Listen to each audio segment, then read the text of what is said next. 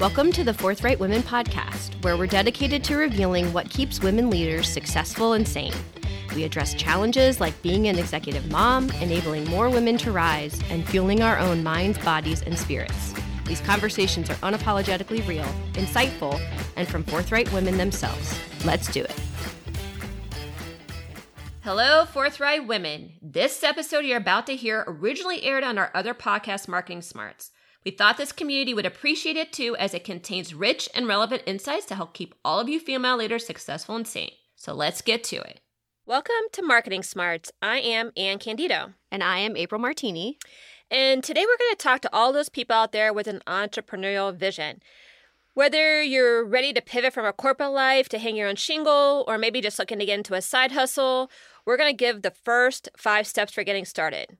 Now, admittedly, there are a lot of books, blogs, you name it, that give you a ton of in-depth education on being in business. I know I listened to a ton of them right before I was getting ready to leave, just to get my mindset shifted into what this entrepreneurial place was going to be like. And they're very, very helpful from that standpoint. They're very helpful for helping you to acclimate and to figure out how to be in business. But the actual first place I looked when I was ready to hang my shingle was my best friend from high school, Amy, who actually already had her own business and had for 10 years. And she also happens to be a lawyer, so that obviously helped in order to make sure that I was covering all my bases. April, how did you figure out how you wanted to get started? Sure. So I've talked about this a little bit in a previous podcast, but I made a pretty conscious decision and then spent about 6 months while I was still at the agency cultivating relationships, networking with people, leaning on people that had been there recently. I think in the agency world, what we see happen is it's not uncommon to go out and do your own thing. And so for me, it was about tapping into that community of people I had and then being really diligent and pragmatic about how I was going to take step after step to ultimately get to being on my own. Yeah, I think it was similar for me too, but sometimes it's even hard to figure out, okay, where do you even start? And that's what this episode is really all about, because we could have titled it all the things we wish people had told us when we were getting started. But we actually were very, very fortunate that we had some very good people who were able to follow in their footsteps and give us really, really good guidance. I mean, I remember sitting down and talking with Amy, and she gave me, okay, first you have to do this, then you have to do this. And I'm sitting there on my phone in my little notes section, adding in all the stuff that she told me to do and almost like in a checklist. And actually, we're going to get to that point because you know how April loves her checklist. So we're going to have that for you too. So if you're worried about that, nope, we have a checklist coming. But the thing that we also learned, but there's a lot of companies who will charge you a lot of money to do really simple things. And you may be inclined to do them because you just don't know. And that's fine. But what we really want is to be able to share our experience with you guys so that you can really leverage your money wisely, because virtually everyone has to bootstrap when they get started. Even if you're still in a corporate job, you're really looking to try to figure out how to really minimize the expenses as you're getting started. So you're not really robbing Peter to pay Paul, to that type of thing.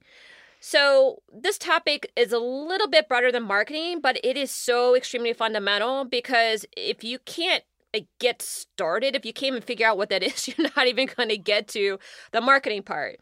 So we thought it was really helpful for you guys to have this foundation, this reference, because as we looked, I mean, there's not really a lot of places out there that really coalesce this thing down into a very easy to follow, easy to kind of check off step-by-step process. And that, you guys know that's just what we're all about. So that's what we're going to do today. And also, for the sake of simplicity, we're going to focus more on freelancing, and freelancing just being selling services versus selling products. Now, if your vision is to sell a product and you have a really fantastic product, I mean, this podcast in this episode is still for you, because a lot of the things are similar, especially these early steps. And if we talk very specifically about freelancing, you'll see the nuances that you're able then to pull out and be able to apply it to product delivery as well. And we'll try to make some of those connections for you guys on the way. And because this is so dense, this is a ton of information, we're going to break this up into a 2-parter. So you guys can have some time to digest what we're saying, get some of these steps underneath your belt, and then come back and you can hear the next one. So with that, we are going to talk to you first about the very first 5 things that you need to do in order to get started. All right? So, for the first thing that you need to do in order to get started is you need to define what you sell. Okay? And this one I've talked about a lot because it's so critically important. So, when I was getting ready to leave P&G, my career coach, Scott Motz, who, a little plug, also happens to be our sponsor. His company, Profound Performance, is our sponsor. He put it to me this way. He said, if you lost your job tomorrow, what IP do you have that can be monetized? And when we say IP, we aren't saying something that is patented. We're saying something that you know or understand or that you do that people are going to be willing to pay for. And this could be something more tangible like website creation or podcast production, or it can be more consulting based like social strategy or leadership training. Either way, you need to figure out what it is that's going to make somebody choose you. Remember when we've talked about branding, you have to define who you are, how you're different, and why do people want you. And this really starts establishing why do you exist, what's going to be your rationale for actually doing business. And this is going to be very, very important and fundamental in the communications you're going to have. Because it actually goes beyond what you do. Me and April have a marketing and branding agency. We do marketing and branding. But the way that we go about doing it is very different than just doing the work. And it's this unique approach that helps you to define what it is you're going to sell. So do you do it better, faster, cheaper? Does your style of leadership training utilize a novel approach or perspective that is yielded impactful results that nobody has seen? And usually here, we always talk about finding the thing that's a little bit counterintuitive. And that counterintuitiveness really then sparks something different. They should give a person another reason to consider you or a way in. So think about really what that is. Initially, for me, it was all about brand love strategy and being able to develop brand building behind this novel connection of creating brand love. For us in Forthright People, it's about on-demand marketing. Whereas a lot of agencies charge hefty retainers and will charge you that regardless if you're using them or not, or using all their services or not. We focus on giving you what you need when you need it, and that's our promise that, and the forthright promise that we put, and that we're going to deliver quality work when you need it. And we're not going to charge you more than what it should cost in order to deliver that work. So these are fundamental things when people think about Forthright People, that it's synonymous with who we are, and it's actually what we sell. Yes, we sell good quality branding and marketing work, but we also sell a promise that we're going to do it in a way that's forthright so that what you get is exactly what you need when you need it. Yeah, and I think said another way, it's either your philosophy or your approach to the work, and this has to be really, really strong in order for you to define that why am I different point of view so that you can uniquely go sell whatever it is you want to sell. And that has been a huge part of our journey. It even continues to change sometimes or morph slightly. We build upon it, but we always come back to it. And it's also a really good way to start examining business when opportunities come in. You're able to assess whether it aligns with not only the type of work you do, but your philosophy about what you want to sell and who you want to partner with.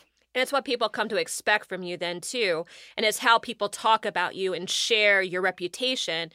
And that becomes really critical when you're going to market yourself and you want that word of mouth to spread in a way that builds advocacy for your business and who you are. Absolutely. You want to start having people repeat back to you what your mission was from the beginning, maybe in different words, but to the same point and kind of essence of what it is you do. Yep.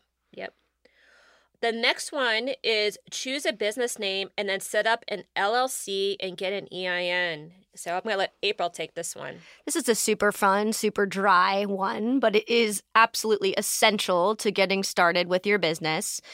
So these are kind of the components, if you will, that allow you to legally do business and be able to do things in the long term, like your taxes and all of those types of things. So a business name, we'll talk a little bit about the journey to that and how to get to that in a bit, but you do have to have that when you want to set up your LLC. So an LLC, once you have your name chosen, is what allows you to do business. So you go to your state's .gov site. Ohio even has a downloadable PDF that kind of walks you through this process. And the nice thing about this is right on that site, you can search whether there are other businesses with the same name as you. So this is kind of a shortcut to figuring out whether you're going to have to do some more work on your name or if you have to add something to it. Really, you can very quickly get to, is this available where I am to do business in the space that I want to be in? So you sign up for your LLC, you make sure your name is correct. But for the sake of this podcast, we said we were going to talk about entrepreneurship only. So you're either going to be a single member LLC or an individual sole proprietorship. If you have a partner, there are different options.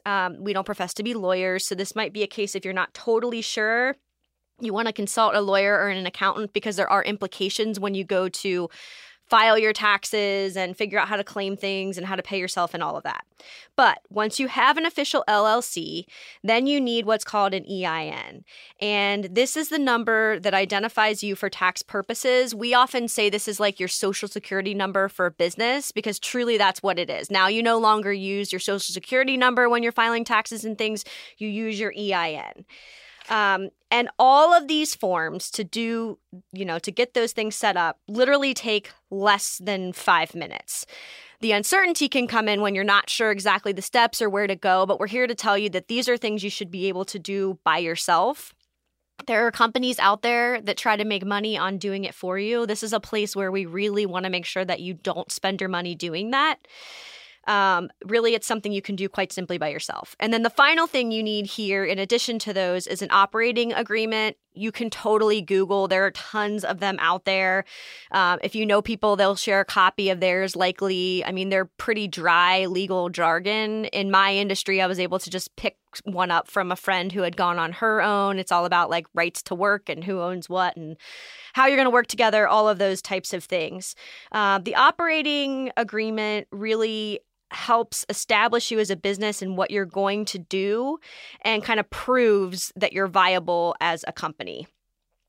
If you feel like you're still not sure with the process, or maybe it's a little more complicated than you're willing to take on, find a small business lawyer. Again, don't sign up online with some company that has no face and pay them a bunch of money. You might end up needing that lawyer in the long term anyway, and establishing that relationship early on is super helpful. If you need that extra source of comfort, that is what we would recommend. Yeah, and I think to make sure you check with what your state's requirements are for LLC establishment and ongoing renewal. Some states require you to pay a yearly fee to maintain your LLC, and some will ask for some level of records in order to demonstrate that you're actually operating a business. Also, check to make sure and see if you have to submit your operating agreement. In Ohio, you don't need to. You just need to keep it on record. Everybody who's going to do anything official regarding your business is going to ask for it. So it's definitely something that you need to have, but you don't need to file it. But some other states do require you to file your operating agreement and ask you to maintain it. So take a look at that and just make sure, again, on your states.gov site should have all those rules and regulations for how to establish and then maintain your LLC. All right. So the next item of your entrepreneurial journey checklist is to set up a bank account. Another super dry one, so I'll go ahead and take this. For accounting purposes, you really need to keep your business separate from all personal accounts. It's cleaner when you file your taxes. It's really easy once you have the LLC and EIN. I mean, I think I went into the bank and spent, 30 minutes filling out the paperwork that needed to be done. Mm-hmm. If you don't keep it separate, I can just say you might have the best organizational skills in the world. It's going to become nearly impossible to keep things separated from each other. Not to mention being able to itemize what everything was and where it goes and all of that. It's just a really slippery slope. So do yourself a favor, keep it really clean from the beginning. And also we recommend getting a business credit card for the same reason. Now, sometimes if you haven't been established long enough, depending on the bank, they may either give you like a super small amount that makes it ridiculous to even have the card, or they might say you haven't been in business long enough. If that's the case, then of course you will have to hold. But if you can get it, do it and keep checking back on that. If you're going to have to use your personal credit card, I mean, literally every time you make any kind of transaction, you really need to mark it down and keep it separate. The other good thing about the business credit card is it separates your personal credit score from your business. So it gives you a little bit more protection on there. If anything were to happen with the business, it's not going to be reflected on your personal score. And the other thing we would say is set up a plan for how you're going to withdraw money, how frequently, how you're going to pay yourself, how you're going to check expenses versus your salary, all of that kind of stuff. I mean, for Anne and me, we'll get into our bookkeeping in a little bit, but we just monthly reconcile and take care of the expenses and then go ahead and pay ourselves. But you do want to keep track of that as well and be really diligent, and also think about whether you're going to pull some stuff aside to invest in the business. So all of this should happen within your business accounts only. And like we said, if at all possible, make sure they are entirely separate. Yep, I totally agree with that. It's just going to be easier from the long run, and it's going to make everything so much smoother to be able to document and then track and then present at tax time. So absolutely agree. The next one is reserve the domain name and establish a company email. So the one other thing you should be doing as you're contemplating your name, and we're going to talk about this in a second, is you always need to Google it, all right? So you Google it for a few different reasons. One, to see what other businesses might be associated with your name. So as you start marketing, you're going to see the level of SEO or SEM you're going to have to do. So search engine optimization or search engine marketing in order to make sure people can find you and find you easily. But you also want to see if anybody actually has the name, because that may impact whether or not you actually choose that as your company name. So it's just a good check for that in order to make sure that you have a name that's free and clear and that you can build a brand around, that it's not going to be hijacked, or that when you go file your LLC, you're going to be rejected. So we use GoDaddy as our domain provider. There's other providers too, but that's the one that's been working well for us. I would just suggest going in and just, even if you're not going to use it right away, just buy it for a year. It's usually not that expensive if it's a very nondescript name. When you start adding some numbers and some other specific words, it can get very expensive.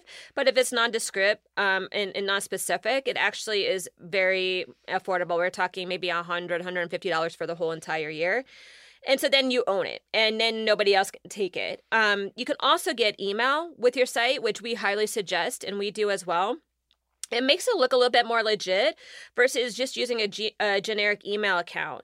And what this does is when you're starting to market yourself and you're starting to network with other people, there's a level of credibility associated with that. It's like, this person is actually, doing this for real. And now, can you also make engagements with a Gmail account and Yahoo account? You can. But for a few dollars extra to have your name associated with your actual business, it just adds so much more credibility. Yes, exactly. I would say, very honestly, I didn't do this when I started Threadly on my own. I did use my Gmail for a while, and I don't know why I didn't do it, because I always felt like I kind of cringed when I would send a note from my Gmail account, even though my Threadly, logo and title and all of that was in the signature. It just felt like a disconnect that was a little bit unnecessary. And so this is one where Anne jumped right in right away, and as soon as we had our name, was like, okay, I'll go reserve it. And I was like, oh, okay, that's one thing that I don't have to look into, and that now I can, just have that a little more professional, and I don't have to give that pause every time I go to send something. And it works, especially if you're going to have other partners or other people who are going to work from underneath your business, because you can assign them an email as well. And so you all look like you're coming from the same business. Otherwise, it would have been April from her Gmail and from my Gmail, and we're trying to sell, Forthright People. It's just, it's too confusing for folks. So it's not that expensive. We highly suggest it. The next thing you need to do is you need to establish an office, all right? So many of you, and I say office in air quotes, because many of you are likely working from home right now. But for some reason, when entrepreneurs are starting out, they all feel like they need to have some place to work. And even this was before COVID as well. an office, an actual office space puts a lot of pressure on you if you are just starting out, because there's rent associated with that. There's electricity associated with that. There's Wi-Fi. So you have to pay a whole bunch of expenses before you even have a business established and you have income coming in. Now, that all being said, I led with, many of us are still working from home, and that's totally legit.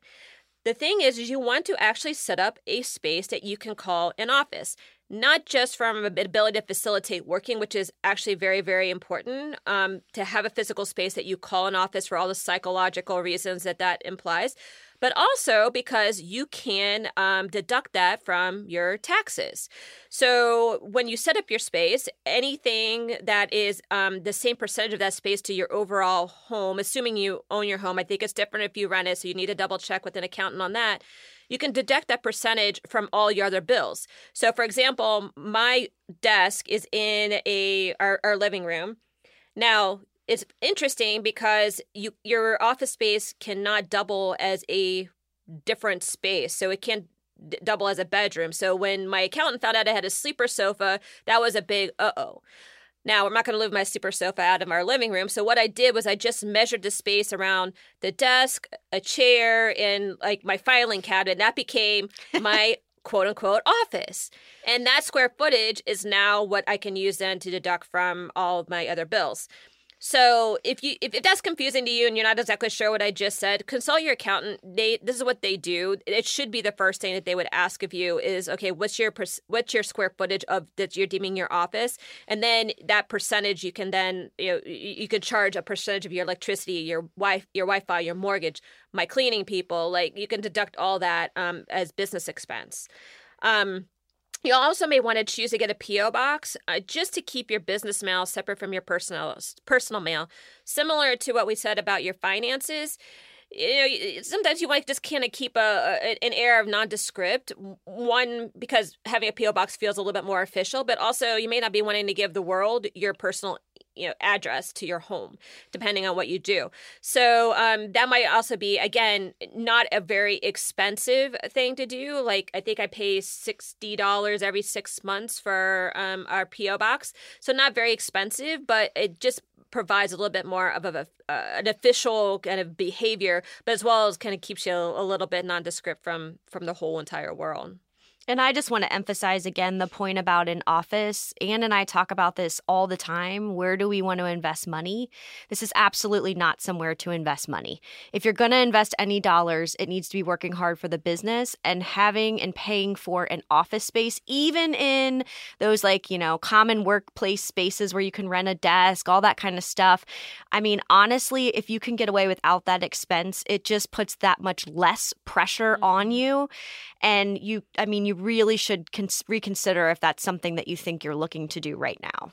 Right. And if you need a space to have a meeting, you'd be surprised on how easy it is to facilitate those things at places like, a Starbucks or, at a restaurant where you can get a big table. And a lot of times those meetings generally go better over some food and, you're sharing some food and some drinks and stuff like that.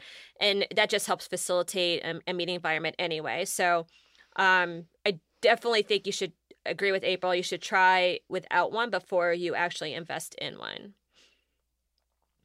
The next one is setting up bookkeeping. April.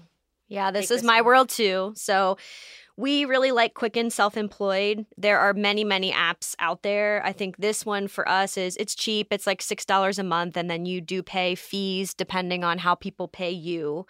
But it allows us to keep track of everything all in one place and do things far less manually than you would have to do otherwise. So it becomes a little bit of a one-stop shop where you can invoice your clients, you can pay your vendors, you can track your mileage, you can link your bank account and your credit card. And so it just automatically populates expenses and then asks you how do you want to classify them. And then from there you can even, and I could geek out on this all day, but you can go and set up rules like every time I go to this place, it's under this category. So It can be as organized as or not as you want it to be, but the point about it is it's the one place where you have record of everything.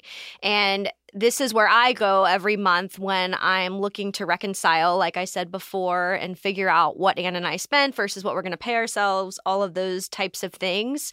And the other nice thing about it is I think it's a pretty easy system to find out how to do something if you don't know how to do it. So I continue to evaluate services based on this, right? I mean, Anna and I profess to try to make the world easier for our clients. That's kind of the philosophy I take.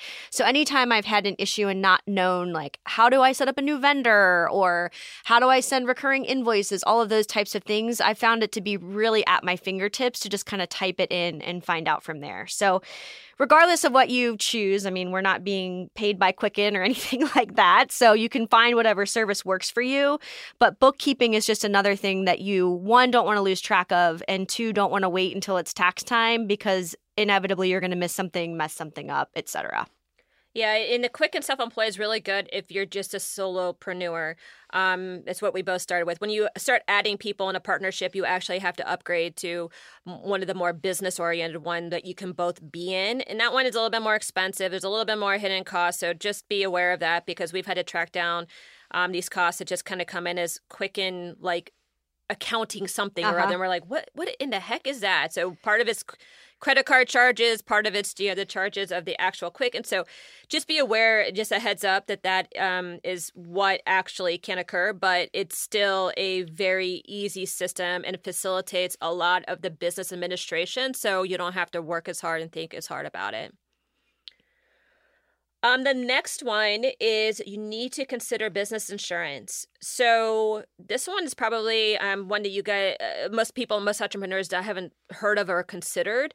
I know I had it until my friend Amy mentioned this to me. And, Amy needs to have it. Her clients require it. She does a lot of government jobs. She does things having to do with roads and bridges and stuff like that. So it's a liability thing for her. But because we're in such a litigious environment, we highly suggest it as well.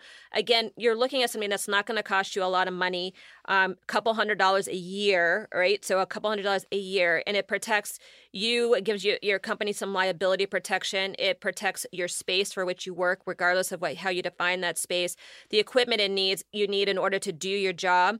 So it just protects all those things in your ability to do business and interact in business without having a ton of fear. So we highly suggest that as a just a mechanism, just to give you a little bit of security and make you feel good that your business is protected overall. And you could go to extreme like I do. I come from a family of lawyers, workers' comp lawyers in particular. So not only do Ann and I have business insurance, but I have workers' comp insurance for my nanny and for the woman that cleans my house. So if anything were ever to happen, they would be protected. So just a little anecdote there. But I think the point here is just to make sure you give yourself peace of mind in the right way. And I know insurance can be such a tough thing, right? Because it's always called a necessary evil, I feel like, but you'll be thankful you have it for your peace of mind and especially thankful if something were to ever happen. Yeah, and if you're a contractor or somebody who's doing physical work for other people, you're also going to want to make sure you're bonded and insured. Everybody is looking for that now because nobody wants you to get hurt on their property. So, and be responsible for that. So please, please, please make sure you pay for that and you have that because everybody's going to be asking you about that. Okay, so we've just thrown a lot at you. And actually, if you're counting, I had said 5. We gave you 7. So we gave you a couple bonuses. Just there you go. That's your Tuesday, a little Tuesday treat for you.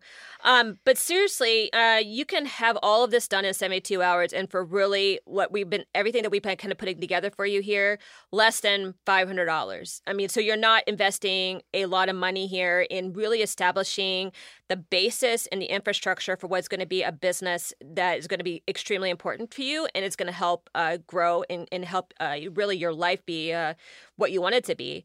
In order to help facilitate this too, we've actually created a checklist as well. So you can download that from our website in order to guide you. Because I said April likes her checklist. I told you we were going to have one. And it's going to include everything that's going to be in part 2 as well. But we'll go ahead and get that up there so you guys have that. And next, we usually go into our In the Trenches section where we answer questions we have been getting related to the theme of the show. But we had a request to share more personal anecdotes and experiences. And since this one obviously is an experience that me and April both have and we've shared together, we thought it might be good for you guys to kind of hear a little bit more of that in-depth kind of the discussions that we had in order to get to certain places in our entrepreneurial journey. So we're going to talk a little bit about two specific topics and some of the challenges we had and how we worked through them. So for the first topic, it's on naming. So we said we're going to come back to naming.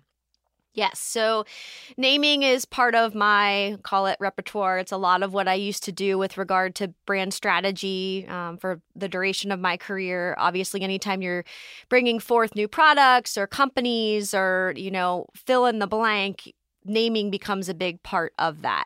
So while Anne was jumping right in to get our domains, secured and all of those types of things, the name from the beginning was pretty important to me.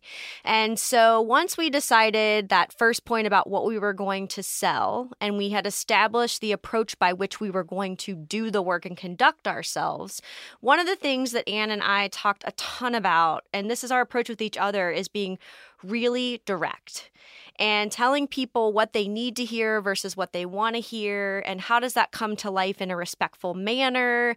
But really, we felt like that was a really strong part of the foundation and how we were going to stand out and be different from other people. And that extends to all the things we've talked about before, like giving you only what you need when you need it and not raking you over the coals from a charge perspective. And really, I think it's just a philosophical thing that we both agree with. Why not be honest and direct in the way that you communicate? It really ends up the best for all parties involved when that happens. And then I would say secondarily, the other piece of that too is what we didn't want to be. So we didn't want to be direct to the point of being mean to people. So that was kind of the fine line. And we wanted to treat everyone with respect and make sure that people felt like they were treated as they should be while we were focusing on this approach. So we had a list of characteristics in addition to those that we wanted to focus on. We did all this work that we talk about on ourselves, right? What was our tone of voice going to look like? And the name was a big part of that. And so my favorite thing to do, which is giving away my secret, is going to thesaurus.com. I love vocabulary words. That's another thing that I completely geek out on all the time. But I don't want to be obvious in the word choice, but I also don't want to go so far overboard that people are like, what the heck does that word mean, right? I'm also just philosophically not a huge fan of made up words, although my other company, Threadly, was a little bit made up. But for the most part, I think actually using words is just a closer connection point to people, and it's actually harder to find the right words. And so that's just a philosophical point for me. So I don't know how many hours, how many meetings, how many discussions we had about the name. In a lot of ways, I think it was harder for us than the foundation of what we wanted to stand for was like really getting this right, because this is where we're going to put our stamp in the ground and create our logo and all of that. And so the word forthright came up, and I think we both just pretty instantly felt a strong connection to that. I think there's a strength to the word. Obviously, it means direct, but it means direct coming from a good place in my mind. And so we landed on that word and we were like, okay, that's what we want, right? Well, then Anne goes to do her investigation and we find that we can't get forthright.com. So then we went into the discussion about what else to put with it. And we very simply came to people, because that was who we were going to serve, and that very directly brought the human element into things for us. And so I think at that point, we felt really good about the name, and it was kind of like, now what do we do with that moving forward? Yeah, and I think some of the insights leading into that are really, really key. So, I mean, you've heard me and April talk about the fact, and we're going to talk about it a lot more here in an upcoming episode, that she came from the agency side and I came from the corporate side. And one of the remembrances that we bonded over was the fact that we never could seem to talk clearly to each other over the table or over the, however we were having a meeting. We just never felt that we could have that clear conversation. When the agencies would tell us back to us, they would call it the P&G IT sandwich where you have to say something good, something bad, and then follow with something good. But for some reason, nobody actually ever heard the something bad piece. They heard the good things and they take that and run with it. Well, you said you love the work. I said, I love the work, but, and it needs this and that and the other. But we appreciate all the effort that you put into it. And so it's really hard psychologically for people to really internalize that part in the middle because it feels bad. Like people don't want to be told that, somebody doesn't like their work. And it's also about being respectful. So, it's not about like going in and just like tearing somebody to shreds or tearing somebody apart, but it's about saying, hey, listen, this is not what I expected, or this is not what the kind of work that, you're capable of, or I was thinking that it was going to be something more like this. I mean, those are very honest, very forthright conversations to have. And when you hear me and April say, especially at the beginning, in the interlude to the podcast, that we're cutting through the BS, that's part of the BS, is that there's generally a lot of like, hey, I'm going to make you feel good. Let's, I want to feel good. Let's all just feel good about the crap we just created, and that's just not what we're about. And so it's about being respectful. And so we wanted it to be respectful. So that's where forthright also was kind of rooted in, but also be human, which is what the people became about, right? And so it's about being directly, and honestly forthright to humans in an effort, all coming from a good place of wanting to help and being able to share our experiences, our expertise in order to create really, really fantastic work that you're going to be blown away by. And then we're going to create it together because we're all people and there's a human aspect of it. So I think that's really, really important to kind of figure out too, and that goes back to how you're different and the brand element of it, of like, where is this coming from? Like, what is this inspired by? What is your insight or that counterpoint that, is unique to you that you can then build your whole, I call it the ethos or your equity around? Because it's very easy, and, a lot of people do this, is to say, we're the April and Ann branded marketing agency, or or some combination of our names, and there's nothing wrong with that either. It's just really hard to develop a brand from that because there's no story that there's no story behind it. You have to create a reputation. You have to create credibility behind the name in order for the name to have any resonance with the people that you're trying to attract as clients, and that becomes pretty difficult to do. Yeah, and I think just personal kind of pet peeve for me is the fact that when you put your name on something, it feels like it automatically sets a timetable and starts to limit that company because it's tied so closely to the founder's name that it doesn't feel automatically inclusive of the others that are going to work there. And I know there are reasons for doing that, and there are, certain names that people just know and all of those types of things. But for me, I was just super opposed to that because I felt like if this is something that I'm going to build and I'm going to work with others and I want a legacy to be left, I don't want it necessarily to just be tied to my name or Anne's name. I want it to represent something that not only my clients can get on board with, but people that want to come work with us attached to philosophically right off the bat. Right, because then you start layering names and you start sounding like a law office, dentist office, doctor's office. I mean, it's and in those kinds of environments, it becomes justifiably so because that's the tradition of it all. But we would still argue that that's not the right approach if you're trying to build a brand around your business. So that's food for thought for sure. And, just a couple of the points to really make sure you guys took away is that it's really important for your name to tell a story. And I think that's what you're hearing us say. It's part of your branding. It's part of your equity. It's going to be part of what makes your brand live. It's going to be part of the reason why people choose you. It's going to be what they share about you. So just keep that in mind as you're thinking about the name. It should be something that actually tells a story, or that's going to allow people to easily reference something that they like about you in a way that's conducive to building your business. And if possible, it should state some sort of value. It should represent some sort of value that is going to be very critical for your business to embrace, and you want people to embrace about your business, because that's going to be a foundation of what's going to be different about you. So if you can embrace that and you can integrate a value into your name, it just makes the whole idea of what you do easier to talk about. Like I said, easier to share, easier to represent, easier to build a brand around, and easier to grow and scale. Yes, and one final comment from a maybe more of a tactical perspective is don't give up too easily. So you heard me mention that Forthright wasn't available, but Forthright People was.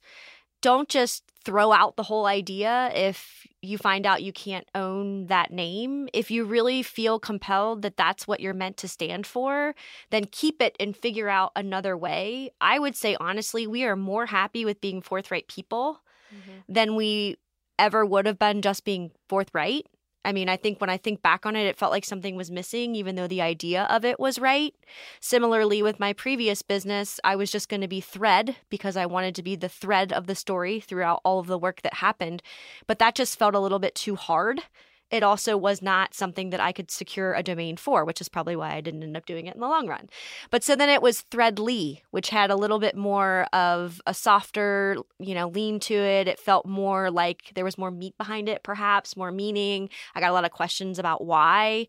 So I just say that to remember that it is kind of creative and legal together.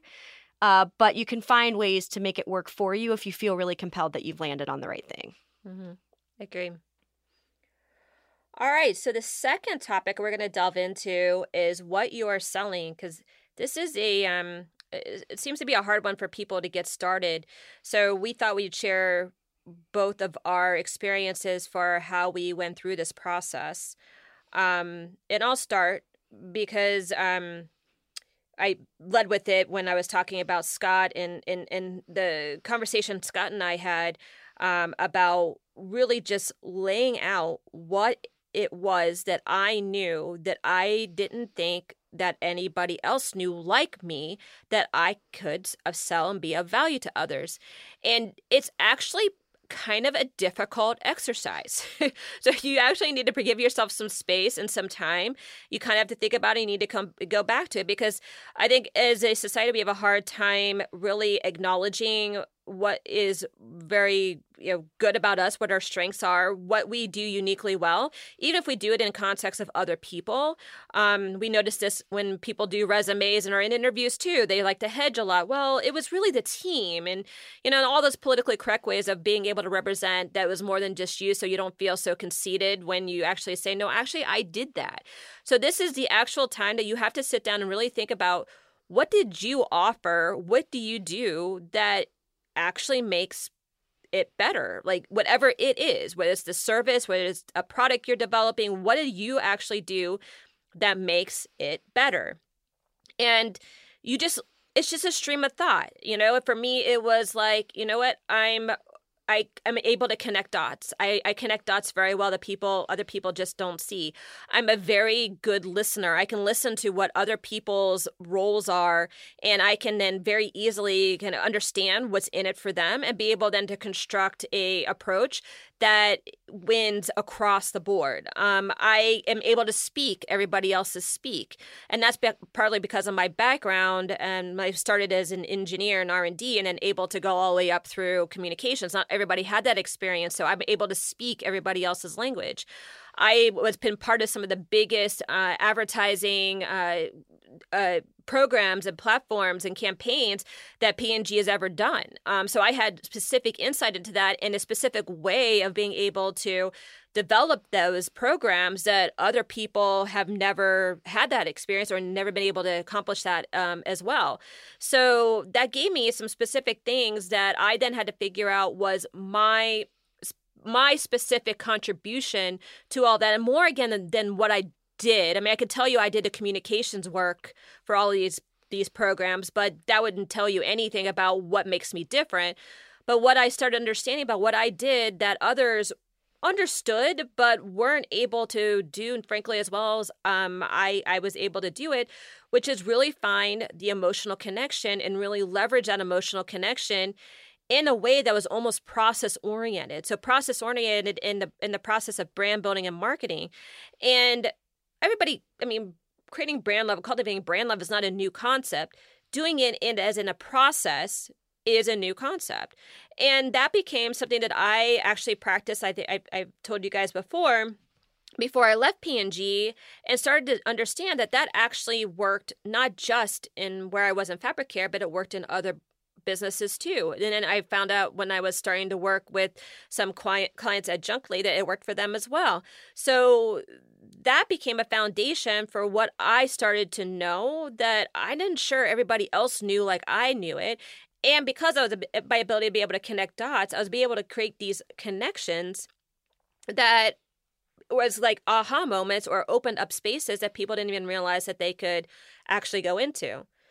So that became the foundation for the my business, which I called Go for Two. And I didn't share how I came up with that name, but I can.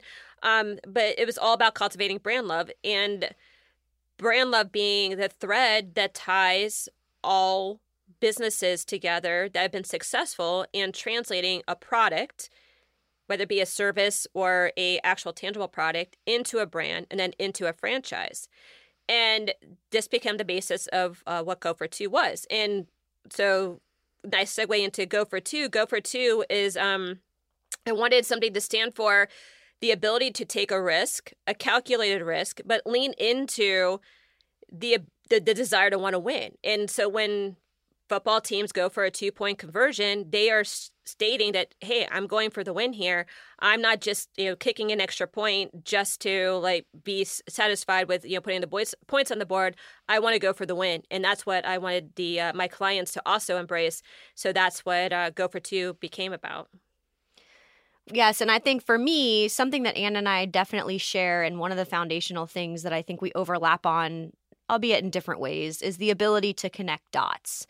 So for my journey, when I look back all the way on making the decision to go to design school and then get an MBA and then enter the business more on the business side, there was always kind of a pragmatism to the way that I did things. And I tried not to put the pressure on myself to say, what am I going to do even like 5 years from now? It was always more about what is the next thing that I need to learn to be better at what I do. And so I did that with school for sure. But then I also did that in the companies that I chose to go work for. So, for example, if I felt like I had an outage in qualitative research, I joined a company that had particular skill in that. And once I mastered that, I went on to a different office that focused in quantitative research so that I could master that. And so I would say probably the first, call it 7 or 8 years of my career was really spent on amassing the experiences in all of these different areas so that I felt like I could speak to most of the things we did. Now, similar to Anne having an engineering background, because I had a design background, that gave me a distinctive leg up to be able to work with creative folks and have a bit of credibility that maybe others didn't have because I could speak their language. Now, they constantly teased me that I had gone to the dark side, but, it gave us a different rapport than, say, someone who was more classically trained on the business side. But then I also had the MBA so that I could work with those folks too. So I was a connector for sure, and then also kind of a go-between. And so I started to realize that my strengths lied in the relationship building paired with the strategic work that grounded all of the creative work we did within the agency. And so once I got to that point and that became more solid in my mind, that was a natural, I think, progression into leadership and how do you build teams and how do you transition so that others are doing the work and you're overseeing it. And that was, where my career went next. And the final point became about trying to create end-to-end work that felt really strategic but had the storyline all the way through from brand inception all the way through to like advertising commercials. And I'd been part of so many companies and groups and teams where you're responsible for part of it but not all of it, or things got lost in translation and you'd build this great brand strategy and then you'd see the product on the shelf and be like, that is not what we intended, So I wanted to take this big chance to kind of link it all together based on all the things I had learned over the years and the teams I'd worked with. So the last agency I landed at, that really became my job over time. It was to lead the account team, yes, but then build a strategy team that would allow the work to have that foundation that didn't always happen in an advertising agency. And so to me, when I look back, that was really the platform for me to go out and be on my own, because I did that. And it was good, but I think part of my personality is to automatically think, how can I do it better? And for me, I think there were just barriers that come with agencies that I wasn't going to be able to individually overcome. So when Ann and I talk about overhead and large teams and not being able to, quite frankly, move the work as fast as we wanted, paired with the fact that personally I just felt really disconnected from the work. I mean, I had a good team, but I wasn't doing it day to day, and that was really what drove me. And so I just felt like a little bit like the life was being sucked out of me. So my pivotal moment, I think, was really around this idea that I had done all this stuff to build my own experience and skills. I'd built teams. I'd built a big team across the organization. Now I wanted to just go do it for myself. And that, with all those things that I saw that were not necessarily broken, but just part of agency life, that I thought I can do that differently and better. And so that, paired with the fact that from the freelance community, what I consistently heard is that clients like to use freelancers because they could do the work obviously cheaper, faster, all those things that I said agencies can't do. But what would often happen is that disconnect would happen in a different way, because the client would be responsible for a role that really wasn't theirs in translating all the steps of the process and the steps to getting the work done between people that were doing the work. And since they didn't speak that language and I did, that is what I built the original idea of Threadly around. It was doing things, yes, cheaper, yes, more efficiently, but being kind of the spearhead of these teams and bringing these people together, bringing them in at the right time, but really being the one person responsible for all the work on behalf of the client, so that I was the account person. Like I said, my skill set lied in that, but also the strategic lead. And so I would be responsible for doing all that upfront brand strategy work, making sure it went all the way through, but then being the partner with the client so that they didn't have any of that frustration with the people they were working with. And so I think, I wouldn't say a huge risk taker necessarily. My approach is always going to be pragmatic. But I think what drove me to that point of difference, or that saleability, was taking a look, like Ann said, at all the things that I felt like I'd accomplished and the way I had approached things, and then thinking, what's next in that journey to do it better? And therefore, that's how Threadly was originally born, and ultimately what led me to Ann when I wanted the next opportunity. Usually we talk about a brand that has done this well, or in some cases a brand that has not done this well. But since this is more of the kind of the entrepreneurial checklist of the journey, we thought maybe we would talk a little bit about what we feel like we've done well in our journey that could have a lot of benefit to you as you guys are thinking about your journey. And this is independent, but also together. So, April, I'll let you start with this one first. Is what do you think you've done well in the journey, in your entrepreneurial journey, that has been pivotal for you as you've progressed? Sure. So this may or may not come as a surprise, depending on how well you know me, but I tend to be a perfectionist. And I would say that when I was young, this was like real bad, like to the point of like, oh no, I don't look like how that E looks on that sheet that I was working on. So I'm going to rewrite the entire sheet of paper to make sure that it's perfect. So I say that just to point out that had I let that get in the way of my development and growth from, yes, very early on, but also just as I progressed in my career, I had to start to kind of let some of that go. And so I talk often about the 80 for the 20 rule, but I think a lot of my growth was what is absolutely critical to what I'm doing and what can kind of be let go. And as I was going to take on more, learn new skills, do new things, coach team members, become a membership of the leadership team, my time doesn't change, right? And so I would have to coach myself to let things fall away that weren't going to have any major impact on what I was doing, so that I could move myself and everything I was doing forward. And as I look back on that, I just think I didn't do it necessarily super consciously. I think it just became like, well, shoot, I have this many hours and now what am I going to do?